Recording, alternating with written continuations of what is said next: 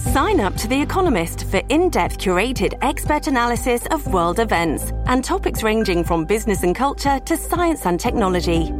You'll get the weekly digital edition, online-only articles, curated newsletters on politics, the markets, science, culture and China, and full access to The Economist Podcast Plus. The Economist is independent journalism for independent thinking. Go to economist.com and get your first month free. This episode is brought to you by Shopify. Whether you're selling a little or a lot, Shopify helps you do your thing, however you cha-ching. From the launch your online shop stage, all the way to the we just hit 1 million orders stage. No matter what stage you're in, Shopify's there to help you grow. Sign up for a $1 per month trial period at shopify.com/special offer, all lowercase. That's shopify.com/special offer. Hello, everybody. This is Marshall Poe. I'm the editor of the New Books Network. NBN listeners like to read books and buy them. So we thought we'd tell you that right now, our friends at Princeton University Press are having a remarkable site-wide sale. You can get 50% off books, including ebooks and audiobooks, with the code 50, F-I-F-T-Y, at checkout until May 31. You can save some real money on Princeton University Press books. I encourage you to go there and check it out. This interview is brought to you by Cambridge University Press. Please visit Cambridge at www.cambridge.org. There you can find their entire catalog of books. And, of course, you can buy them there as well. So please visit the press today. Hello, everybody, and welcome back to the New Books Network. I'm Marshall Poe, the editor-in-chief of the network, and each week we scour the internet looking for interesting books. And this week I'm very pleased to say that we have Judge Morris Hoffman on the show, and we'll be talking about his terrific book, The Punisher's Brain, The Evolution of Judge and Jury. As I said in the pre-interview to Judge Hoffman, I have studied a little bit of this stuff myself in another connection, so I found the application of this kind of evolutionary theory to the judicial context fascinating, and I think that you will too. So let me, first of all, Judge Hoffman, welcome you to the show. Thank you. Absolutely. Could you kick us off by telling us a little bit about yourself? Sure. I'm a trial judge, a state trial judge in Denver, and I've had that day job for 23 years now. And in my spare time, I've been sort of dabbling in the academy. I'm interested in evolutionary biology, in evolutionary psychology, and especially in the intersection of law and evolution, and in particular law and neuroscience.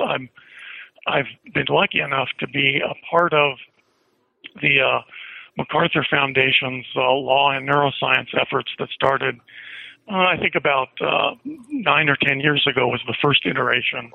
And I am a member of the current iteration, which is called the Research Network on Law and Neuroscience. Mm-hmm. That sounds very interesting. I didn't know that MacArthur was funding a project like that, but I'm glad to give it a little airtime. Let me ask you this. Why did you write this book? As you say, you have a day job, and I imagine it's a pretty, I want to say all-consuming one, but it takes a lot of time. Why did you decide to write this book?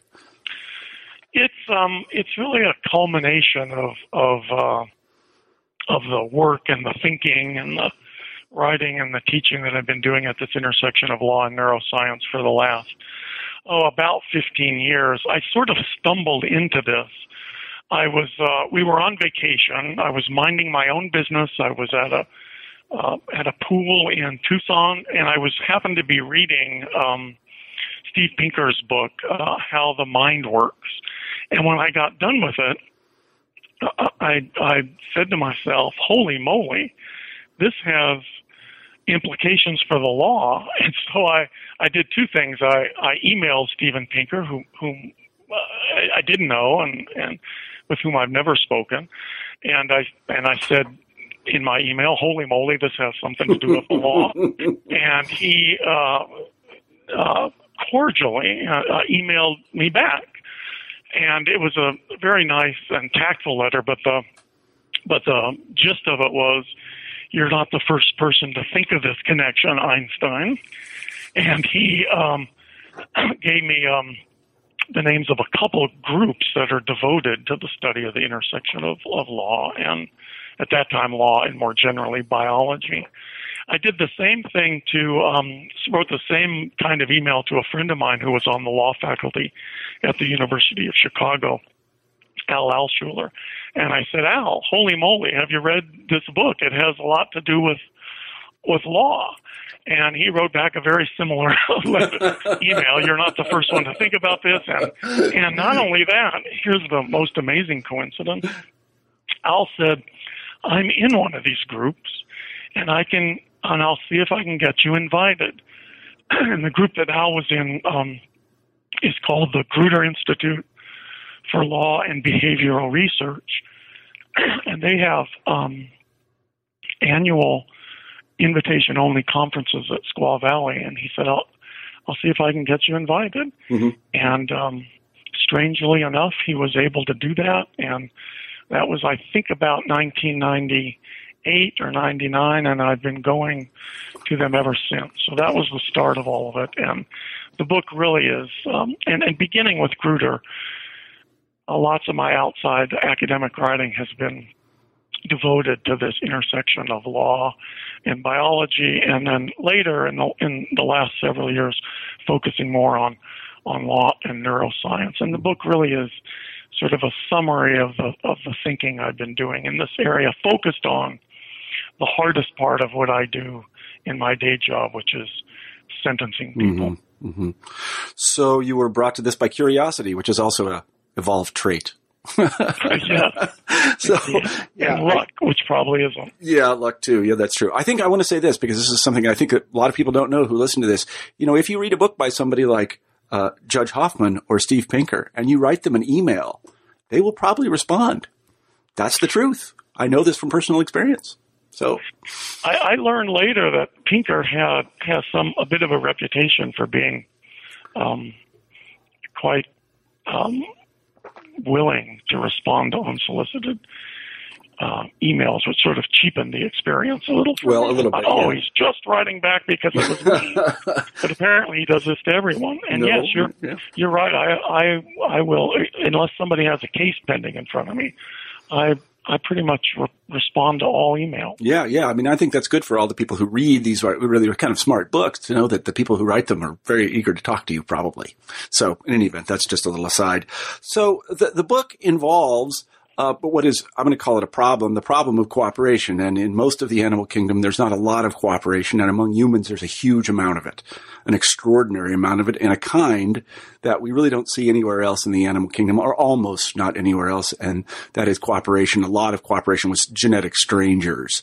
And a lot of what you're talking about is cooperation with genetic strangers, particularly the, you call it the sort of third party, judicial systems, or I don't know what to call it. That is where there's a judge or a jury involved in the adjudication of a case. That's a very intense kind of cooperation that involves genetic strangers. So it's interesting how you got from the initial problem of cooperation to that. And maybe we could, by way of background, just talk a little bit about what evolutionary biologists and psychologists have told us about the evolution of cooperation among humans. Sure. First, I think based on what I know, dabbling as an amateur in this area of evolutionary biology, I think it's becoming more clear than ever that cooperation is in fact more widespread than thought before in the animal kingdom. I mean, it used to be, this was thought to be one of the things that were unique about humans, and certainly the extent of our cooperation is fairly unique, at least among animals that are not related genetically to one another, that is the non-social insects. But cooperation is starting to be seen in all kinds of ways, in all kinds of animals, at all kinds of levels of complexity. So I think it's much more generalized phenomena than probably was thought to be the case a few years ago. Mm-hmm. But focusing on human evolution, we are thought to have evolved in relatively small groups, maybe of around 100 or less, mostly related. individuals, and this created what I think is our essential challenge, which is that to get the benefits of group living, and there were lots of benefits that were fantastically important to us. Group hunting, for example, mutual defense, some economies of scale later when we were doing things like agriculture, but even before then, some small economies of scale. None of those things could happen without some degree of cooperation. Even living in groups means there has to be some degree of cooperation. And so the way I think about this is that we had a substantial interest, a long-term interest in cooperating with each other. Unfortunately, we had what was often a shorter-term interest in cheating. And it's the tension between cooperation and cheating which has gotten lots of attention by evolutionary theorists, and depending on your discipline, it's called different things. I call it the social problem in the book, but economists call it the commitment problem, and biologists call it different things, including the reciprocity problem or the altruism problem, or all of those things. And it's really the same problem, which is how do we act in groups where cooperating gives us a long-term advantage, and I mean an individual long-term advantage, because we evolved really based on individual benefits. So living in groups gives us individual benefits, but cheating at the right time also clearly gives us individual benefits, and there's a profound tension between those two things, and how we work that tension out really, I think, is a big part of the human story. And one of the ways we worked that tension out was to evolve various levels of punishing behaviors. So the one way I think about it is if you want to think of the instinct to cooperate, you might call those moral intuitions. So the intuition to act pro-socially, I break it down in the book into two rules that have particular legal significance. Don't steal and don't break your promises. So if we think of those as two of the dimensions of cooperation, we evolved really powerful moral intuitions that tell us not to steal and not to break promises. It doesn't mean those behavioral dispositions always work, because we also have this deep temptation to break those rules. And so the question is, how did evolution solve this problem of the social problem of humans? And one of the ways it solved it was to invest our brains with instincts to punish these moral violations or these antisocial behaviors. Mm-hmm. So these instincts restrain the individual, and then, but I think before you get there, and I'm not sure about this, you have to actually restrain the individuals who are actually cheating, and you have to punish them. And the kind of paradox there, as I understand it, is that the punishment itself is costly. Yes, I mean, the punishment also violates one of our moral imperatives. I mean, so rule one is the two rules that I talk about in the book. The two moral imperatives are don't steal and don't breach. But if we think of don't steal as sort of being more generalized, and not stealing the stuff of each other, which was really important when we emerged, but also not stealing the health or well-being directly of one another, that pretty much covers all of the criminal law. Don't breach, don't break your promises, covers pretty much all of contract. And that first rule I should have mentioned also covers most of torts, which is the law of negligence. Mm-hmm. So when I go through a stop sign and crash into you, I've violated a deep, evolved moral intuition that we just don't act in ways that injure each other like that. But again, sometimes we're tempted to do that, and so the punishment that evolved along, I think, all simultaneously with these moral intuitions came at three different levels. It's not just punishing each other, but the first level, or what I call first-party punishment, is we punish ourselves by having these moral intuitions embedded in us. And so that's really conscience and guilt. So unless there's something wrong with our brains, such as we're psychopaths, we all have these moral intuitions. And this is cross-cultural. I mean, it doesn't matter what society we live in. It doesn't matter where. It doesn't matter when. There's lots of cultural nuances at the edge of this, but the core of these moral intuitions is that we all know as humans that it's wrong to break promises and it's wrong to take stuff from each other. And so one of the ways evolution allowed us to live in groups without cheating too much, without breaking too many promises and without taking too much stuff from each other is to embed that intuition in our brains. And so we are restrained at the outset from doing these things. We're not restrained enough, otherwise I would be out of business, right? But we're restrained.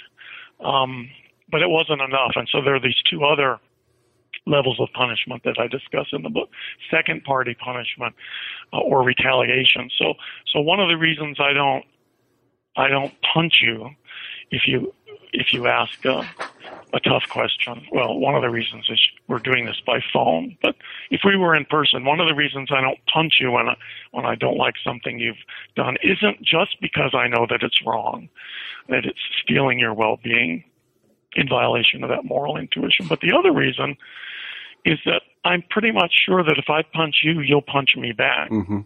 And so the fear of retaliation or second-party punishment also helped us abide by these moral intuitions. And that also wasn't enough.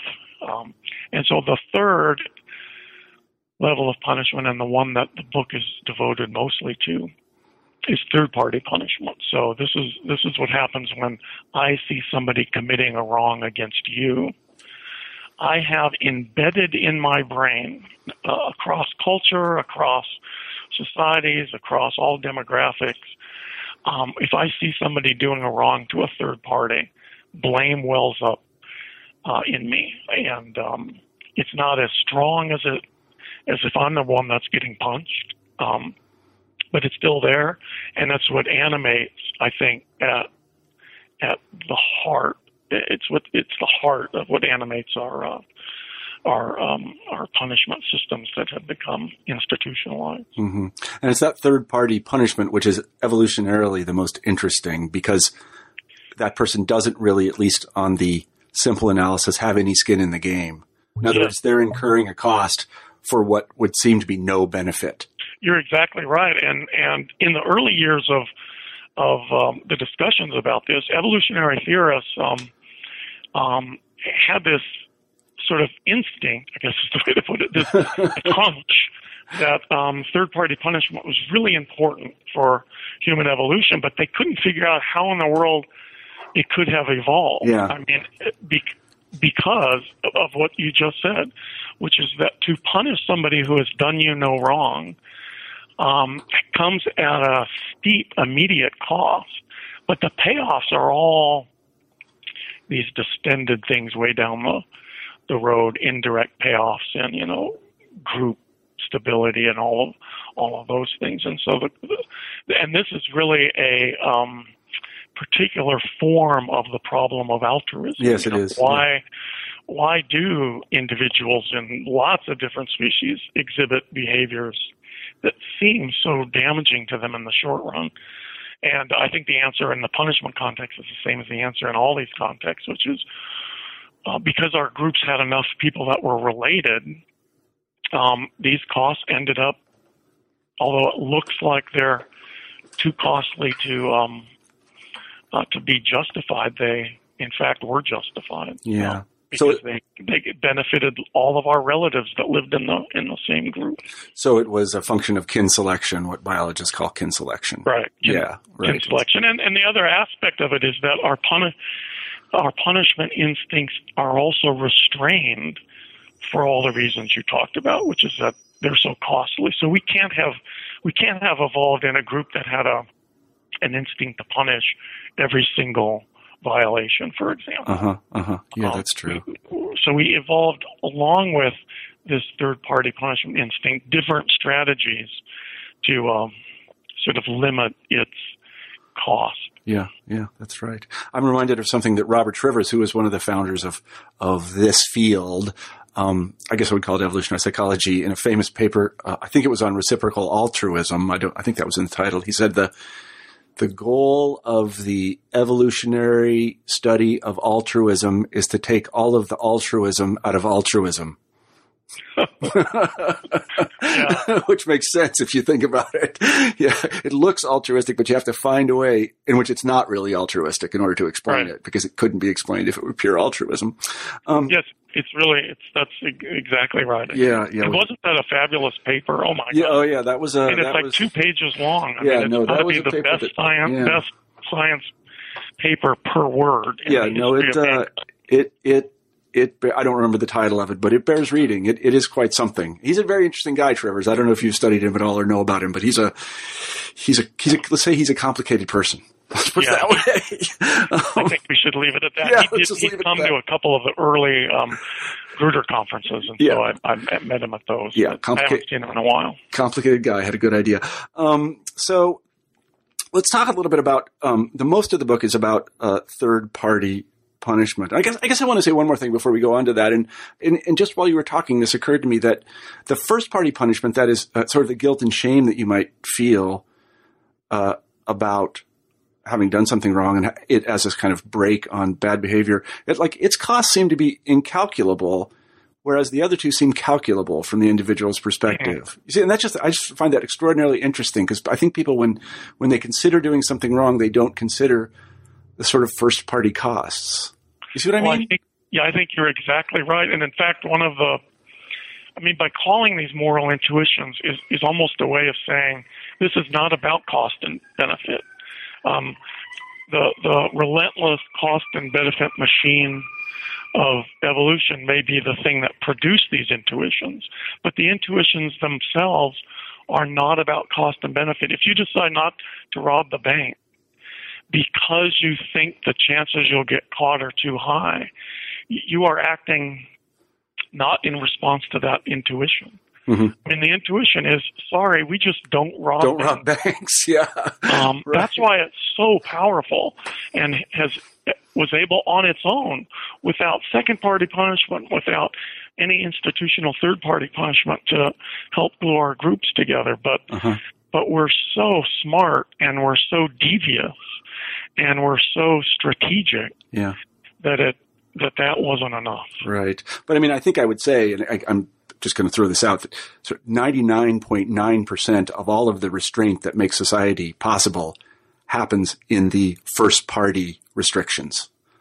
You see what I'm saying? Yes. I have to catch myself, because the world that I live in doesn't feel like that's true. I bet. But you're right. I mean, people don't rob banks because they know it's wrong. Yeah, right. They don't rob banks. But you never... to be fair, some people don't feel the same pressures that other people feel. No, that's true. And you talk about sociopaths. Psychopaths? Sociopaths in the book. I think psychopaths is the current. Could you talk a little bit about them? Sure. So while we're still on the topic of first-party punishment, conscience and guilt, they seem to be people, and of course there's a continuum like there is with all mental conditions. Mm-hmm. Really, I think with all behavioral traits, there's a continuum. But psychopaths are at the far end of that continuum, and to really put it most bluntly and to oversimplify it, they don't have these moral intuitions, especially these two that we're talking about. don't steal, and don't break your promises. They're just not there. And one of the ways I've described this in an article I wrote with a preeminent psychopathy researcher, Kent Keel, is that when a psychopath sees somebody drop their wallet on the street, they think of that wallet the same way you or I would think of a $5 bill we just see blowing around on the street that doesn't belong to anybody. They have they don't see any social connections to that piece of property. And so the idea that it might be wrong to take that person's wallet when they drop it, or even to take that person's wallet by gunpoint, to them that feels exactly the same as picking up a $5 bill that you see blowing around on the sidewalk, because they just have they have no empathy. Yeah. I mean, it's interesting you mentioned that as an example, because I guess it was 2 days ago, my son, who's 6, found somebody's wallet and knew to take it to me. And then I took it to the police station. Right. I didn't even open it up. I don't know what was in it, but I just this ain't mine. This is not mine. That's what 99% of males do, and 1% of us are psychopaths. Right. And these people don't have those. And so why the reason psychopathy is important to study is it shows what humans would be like without this first level of restraint. And it's not a pretty picture. Mm-hmm. Well, you mentioned we also have a kind of another experiment. We house a lot of these people together in close confines in prisons. Yeah. Right? And where they, are forced to interact with one another, and it's not pretty there either. Right. In fact, somewhere between 20 and 25% of all incarcerated males, all the data, by the way, I don't mean to be sexist about this, but all the data is about males, because female psychopathy is very, very, very, very rare, although there's some movement now to sort of for equal rights in female psychopathy, and sort of looking at female psychopaths and thinking about maybe we have the wrong definition of female psychopaths. But anyway, focusing just on males, 20 to 25% of the prison populations in the West are psychopaths. Mm-hmm. And in the general population, the rate of psychopathy is 1%. So that means you're 25 times more likely to be in prison if you're a psychopath than not a psychopath, which is extraordinary. I mean, it's the biggest predictor of being in prison than anything. It's bigger than race, than poverty, than early childhood head trauma. It's the biggest predictor. Mm-hmm. Is there? I'm sorry, this is a little bit of a departure from the book, but is there any way to diagnose how did you say it again? Psychopathy. Psychopathy. Is there any way to diagnose this before actual exhibition of the symptom itself? So I'm not an expert in this, but I do know that it's really controversial because there's a forensic aspect of it. There is an instrument called the Hare checklist. It's named after a fellow, Robert Hare, who invented it. And it's like many psychological instruments. It's a questionnaire, but part of the instrument is also examining somebody's criminal history. That's what makes it really controversial with psychiatrists. So the Hare instrument is pretty widely accepted by people who study, as I understand it, people who study psychopathy. Psychopathy, though, has not made it to the DSM 4 or 5. It is still controversial. And your question was, is there a way to... So there is this clinical instrument that is used to diagnose it. There's some really interesting emerging neuroscience data about psychopathy that I talk about in the book as well. There seem to be some significant deficits in particular areas that are at the point where it's almost diagnostic. I don't think they're there quite, but almost diagnostic of psychopathy. But your question, is there a way to diagnose this early on? And there is a version of Hare's checklist for juveniles, but it's even more controversial. The worry, and I think it's a legitimate one, is that, until quite recently, calling somebody a psychopath was just a way of saying they're incorrigible. Yeah. And when we start labeling juveniles as incorrigible, the label itself will start having a sort of self-fulfilling prophecy. So I get why people are very nervous about this. But, adult psychopaths come from somewhere. They weren't deposited here from another planet. Mm-hmm. And so I don't think there's any doubt that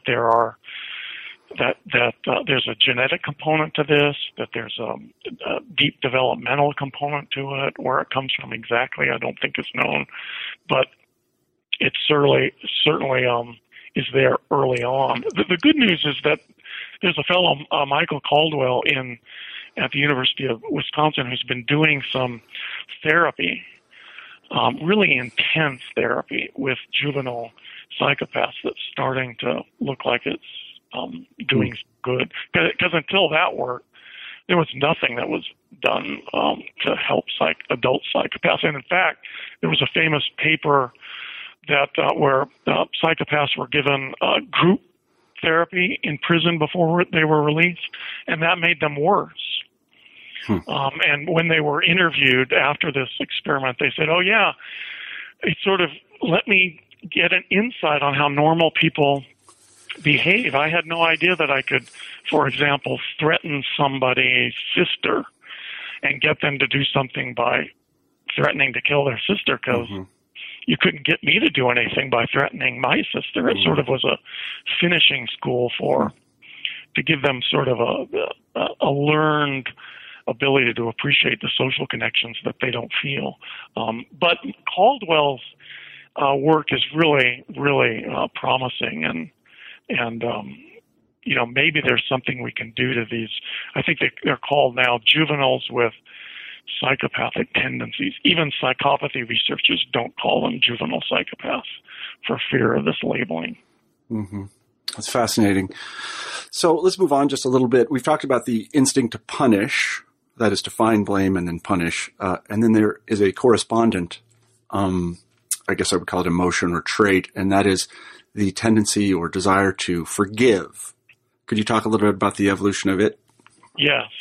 For the reasons you've already said, which is that punishment was really costly with really indirect benefits, right? I mean, the person you were punishing might retaliate. His family might retaliate. He and his family might leave the group, which could be devastating. And so it was really important for this instinct to punish, especially in the third-party context, to come with some built-in restraints. There are several of them. First of all, evolution did this really cool thing, which is to give us different what's starting to look like different circuits that don't communicate much with each other for blame versus punishment. So we're much quicker to blame than we are to punish. And I think that's part of the overall strategy to restrain our punishment. The circuits that are involved in punishment tend to be more cortical, more part of the frontal cortex, the sort of more measured, sort of cooler acting circuits. The blame circuits are deeper, older, are more about sort of hotly reacting to a situation. And by separating those two circuits, we're able to sort of take a second look at things before we move from blame to punishment. And one of the dimensions in which we do that is we just don't punish small wrongs because we have the time, because these circuits are different, to reflect on whether we should. So I mentioned that the first two rules, the rule 1 is don't steal, rule 2 is don't breach, and rule 3 is the rule that says punish serious violations of rules 1 and 2. So if they're not serious, these violations just don't get our evolved punishment attention. So that's one way we restrain punishment. Another way is we generally don't punish unintentional harms. So we don't punish the person who's during an epileptic fit punches us, because that's, we know that he didn't intentionally punish us. And this is really, really important to law, because intentionality is one of the keys to criminality. And the evolutionary explanation for that is, it would be a bad idea if we went around punishing accidents. And a sort of riff on that is we also don't punish people who are not sufficiently rational. And so this gets into the whole area of insanity. So that's another way that punishment's restrained. But a third way, to finally get to your question, is even when it's a big harm, and so even when our blame circuits manage to get their messages to our punishment circuits, and even when we're sure that the wrongdoer is rational enough to sort of know what he was doing and to form an intention to hurt a third party, even then, sometimes we forgive. And the reason, the evolutionary reason we do that is that if we can have some kinds of assurances that this person who did the wrong can still be a productive member of our group, it might not be a good idea to punish them. So punishment comes in, so forgiveness comes in all kinds of flavors. It comes in outright forgiveness. It comes in sort of a way of restraining the amount of punishment. But it's really all of one piece. And the idea is, what do I know about this person that gives me some confidence that, just a glare will be enough to get him back into the social fold versus, a whipping. And these things too, I think, are embedded in all of us. I think they're really the flip side of the punishment coin. They're almost the same question. I mean, when we ask ourselves, how much are we going to punish this person, we are asking the forgiveness question. And certainly when I impose punishment from the bench, it's all bound up in this whole issue of what kind of danger is this person to us?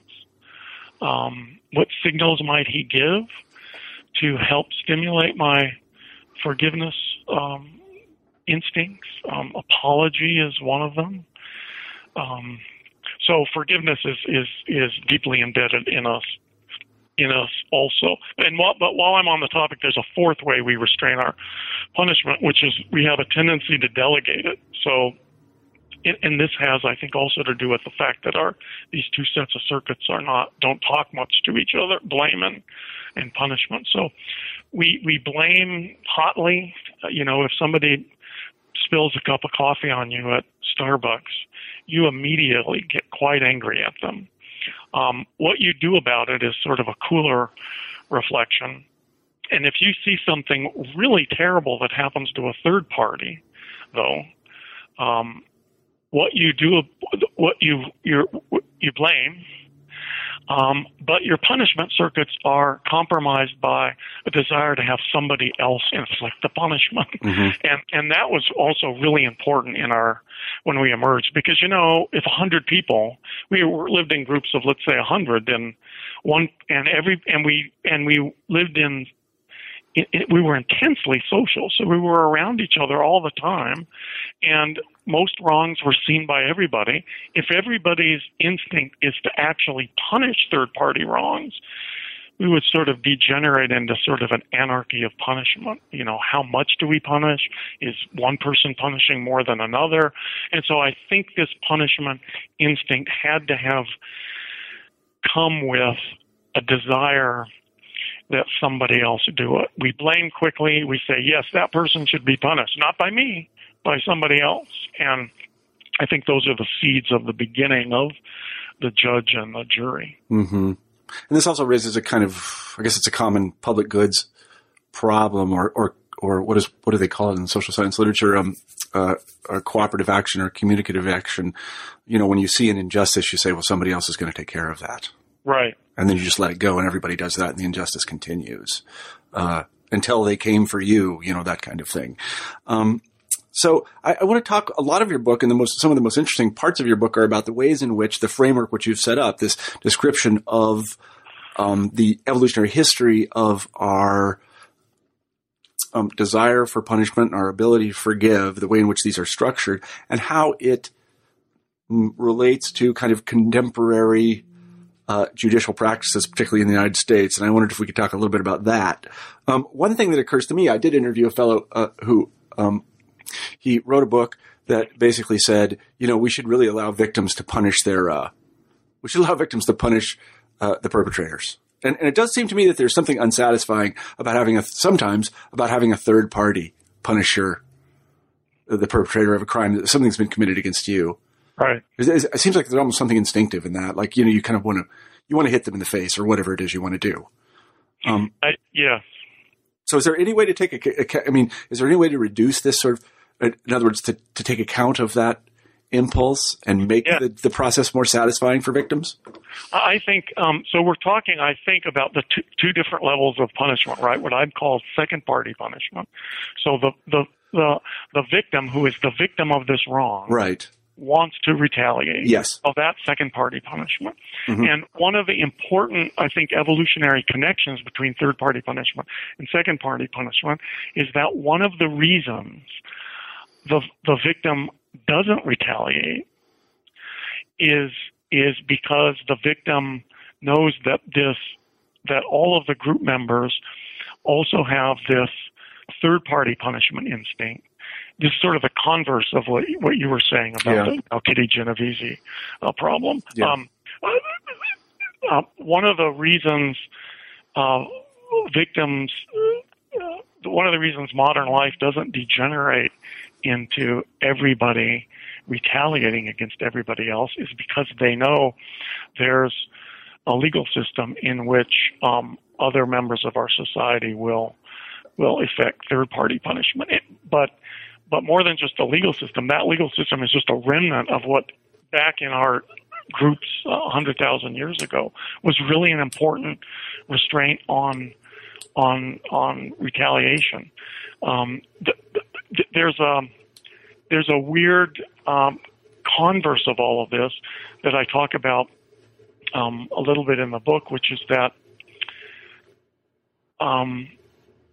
one of the difficulties with this delegation is what you touched on, which is that when victims retaliate or are allowed to retaliate, which would make it sort of a cross between second and third party punishment.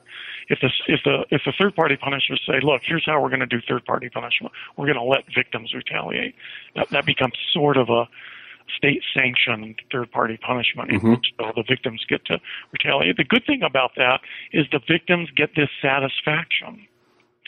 And as I say in the book, there's nothing like imposing punishment that sort of wipes the slate clean. I mean, it's bound up with forgiveness. I talk about an incident in which my German Shepherd grabbed one of my gloves on the way to work.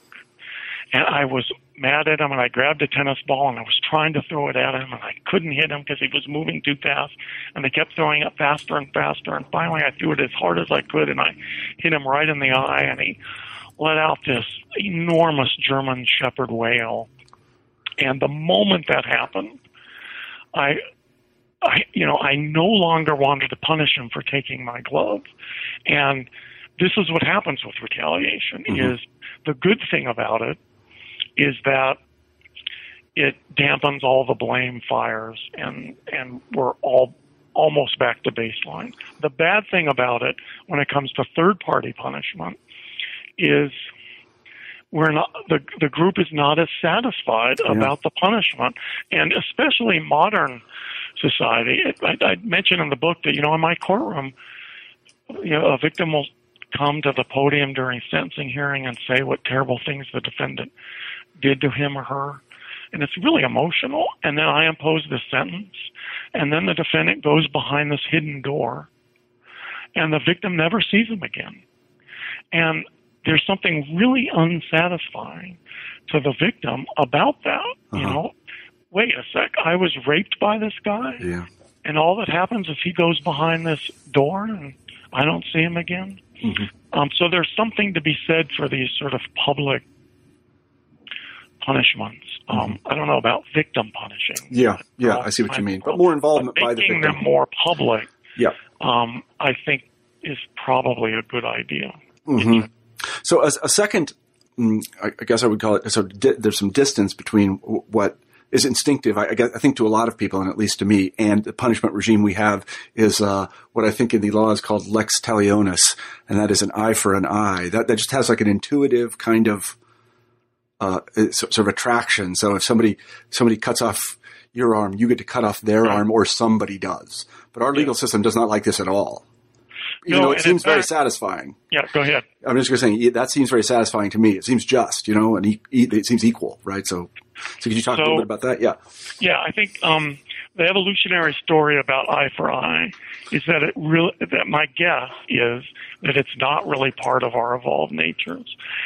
And the reason it feels like it is you're talking about second-party punishment. Yeah.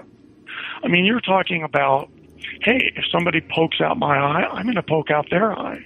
Tell me whether the feeling you have with that hypothetical is the same as when I say, okay, you see somebody poke out somebody's eye. Do you now have a really powerful instinct to poke out the wrongdoer's eye? I don't think so. No. You have a really powerful instinct that something should be done.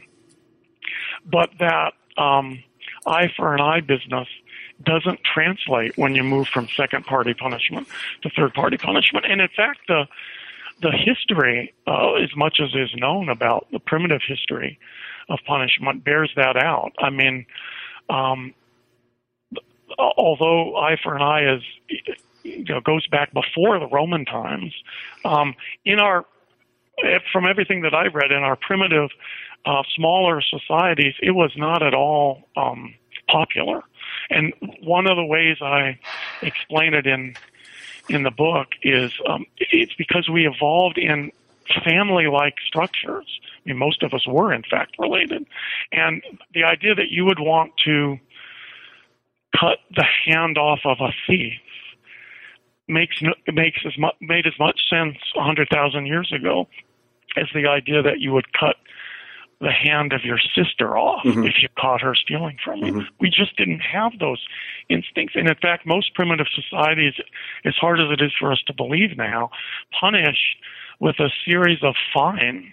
I mean, even the worst offensive, homicide, that's right, was punished with fines. Now, fines back then, were a bigger deal than they are maybe today, but still. Yeah, that is absolutely true. I can tell you as somebody that's a medievalist and early modernist that almost every crime was a tort. There weren't really any crimes. Yes, and every tort was composable by Wehrgeld or something like it. That is a money payment. Yeah. Right, that's exactly right. And so part of the complication is that as our groups got bigger and bigger, and we were forced by circumstance and by political unions to think of people who were not in our group as if they were. So now we're in a town. We're no longer in a tribe or a group of 100 people. Now we're in a town. We're told everybody's a group member, but we just don't feel that. Yeah. And so one of the results of the tension between in and out groups, of course, is this terrible problem of ethnic and racial violence, discrimination. For out-group members, we have an extraordinarily powerful desire to do eye for an eye, or even worse than that. But for the in-group members, not so much. And that tension, we had to bear for thousands of years as our groups kept incessantly getting bigger and bigger and bigger, and we were forced to deal with these people that our laws told us were insiders, that our brains told us were not. I want to talk a final and third. I think issue that is raised by your research and our contemporary judicial system. And this one involves not you personally, but the role of the judge. And I think you've convincingly argued that everyone is kind of a mass of these tendencies or emotions or instincts, and they are kind of mixed up. There's blame, and there's punishment, and there's shame, and there's desire for retaliation, and there's retribution, there's desire for forgiveness. All of these things are sort of at war in our minds. And I just wondered, in researching and writing this book, did this book make your job easier or harder? That's a great question. I don't think the book or the work that I've done that led to it has changed the way that I judge, but I'm not positive about that.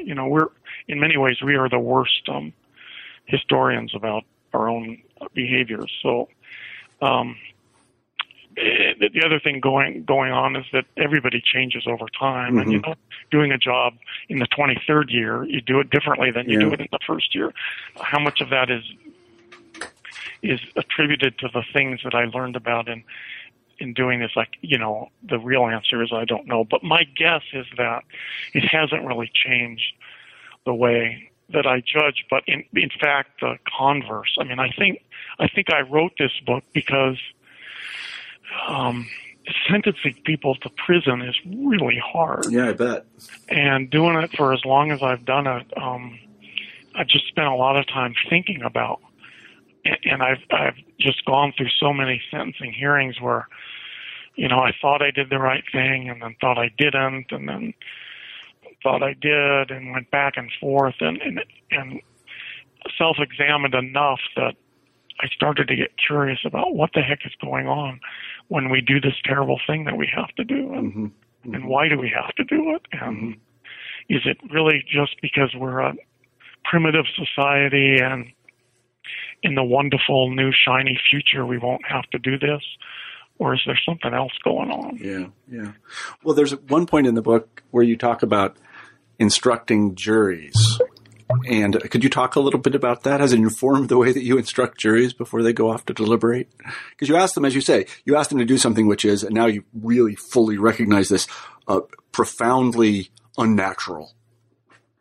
Oh yeah. So this is So this is more about the sort of process of the law, so I talk a little bit in the book. One chapter I think I devote to what these evolutionary insights might teach us about the process of the law, and the process of the law really are unnatural. We're built to make instantaneous blame decisions. Certainly not quite so instantaneous punishment decisions, but still compared to the law, instantaneous to the modern law. And so what we ask jurors to do is, in modern courtrooms, is something that's really unnatural. I mean, during our regular day, we make all kinds of snap judgments about who's right, who's wrong, who should be punished when we're dealing with our children. Teachers do it with their students. We do it with coworkers. We're getting information simultaneously from all kinds of places, and we make these gestalt judgments all the time. And then suddenly in the courtroom, we tell jurors, here's the way it's going to work. You're going to hear first from one side, who gets to call all of their witnesses first, without hearing anything from any of the witnesses from the other side. And it's just really unnatural. It's unnatural in terms of information coming at them. We ask them not to make any decisions. And it's really hard for jurors because we are, in fact, snap judgment machines. And so I tell my jurors, I have done this for the last, 15 or so years. I have this very conversation with them. I say, look, we're built to make snap judgments, and you can't do that here. It's really important that you do everything you can to avoid jumping to a conclusion. And when you jump to a conclusion, try to unjump to it. Because one of the problems we all worry about is that not only worry about, but experience ourselves when we're the fact finder, when we have a trial without a jury. I talk about it in the book, is there's always a moment during the trial where I think I know what's going on. And so I construct this narrative in my mind. Oh, this is what happened. He's the bad guy. He's the good guy. And the risk of doing that is evidence that comes in after that light bulb moment. That conflicts with the narrative that we've constructed. We pay less attention to. There's been lots of empirical studies about that, and that really worries me because of the way trials work, that the defense doesn't get to put on any witnesses until after all the prosecution or plaintiff's witnesses are put on. And so I do have this conversation with jurors. How much good it does, I have no idea. It really has to do with how sticky these, what the psychologists call how sticky these instincts to jump to conclusions are. A lot of these instincts that we have are really easily dealt with just by talking about them. Race is one of them that I'm hopeful that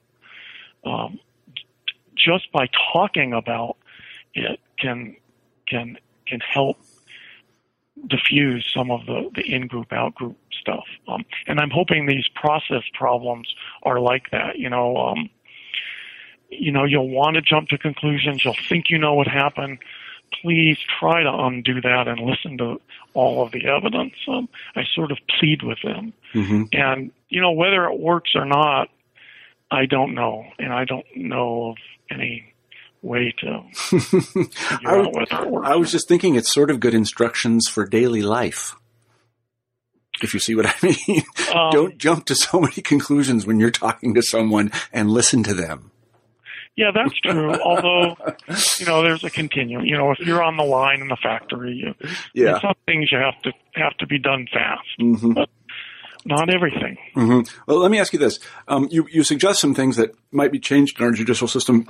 If you had one thing that you could change in light of the research that you're king of the world, and I would say Attorney General, but that he doesn't have that much power. So you're king of the world, and you can change one thing about our judicial system in light of your research. What would it be? God, you think I would know the answer to that question right away? Because the book, I have to tell you, is mostly descriptive and not prescriptive. And in fact, my editor said, "Hey, you got to have something about, okay, what does all this mean?" And I said, "No, I really don't want to. No, you've got to. So, I reluctantly wrote these last 3 chapters about, all right, so what does all this mean? Yeah. But I'm really not, I'm so unsure of what all of this really means that I did it with, I hope, with some restraint. But, so that's a good answer. That's a good answer right there. If you don't know, you don't know. And that's, I think the felony murder rule is the worst example of a law that so deeply conflicts with our. And talk about that a little bit. So it's the rule that's mostly gone in most states, but there are a couple states like mine that still have robust forms of it. And it's the rule that says if you commit a felony, and in the course of that felony, someone is killed, someone died. The strictest form of the rule is someone dies. You have committed first-degree murder. So the worst example of this would be you rob a bank, and there's a gun battle, and you rob a bank with a Confederate, and your Confederate is killed by one of the guards. In the states that have the most robust form of felony murder, you are guilty of first-degree murder, as if you had planned and committed the murder of your own compatriot. And there are lots of policy reasons for the felony murder rule, and people shouldn't be committing felonies.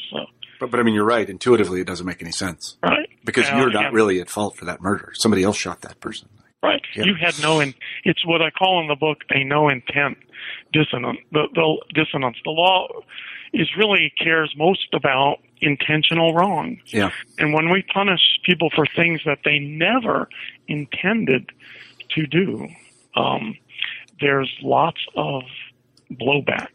There's blowback from jurors who don't want to do it.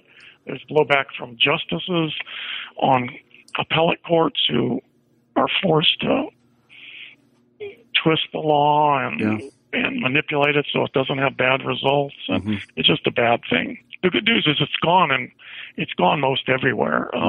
But there's still a few states where it still is there. It's interesting. Well, I want to thank you very much for taking time to talk with us today. We've been talking to Judge Morris Hoffman about his book, The Punisher's Brain, The Evolution of Judge and Jury.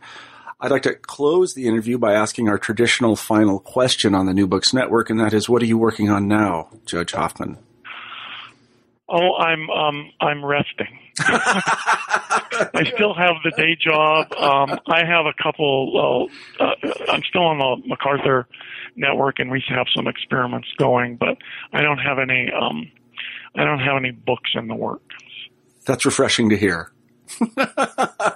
As somebody who interviews people who write books all day long, that you should take a break. That's very good.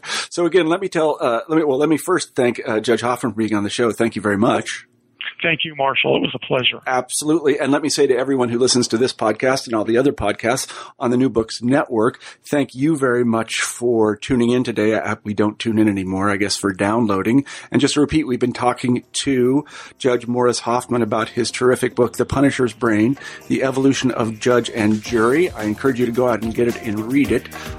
And until next week, I hope you all prosper and are well. Bye-bye.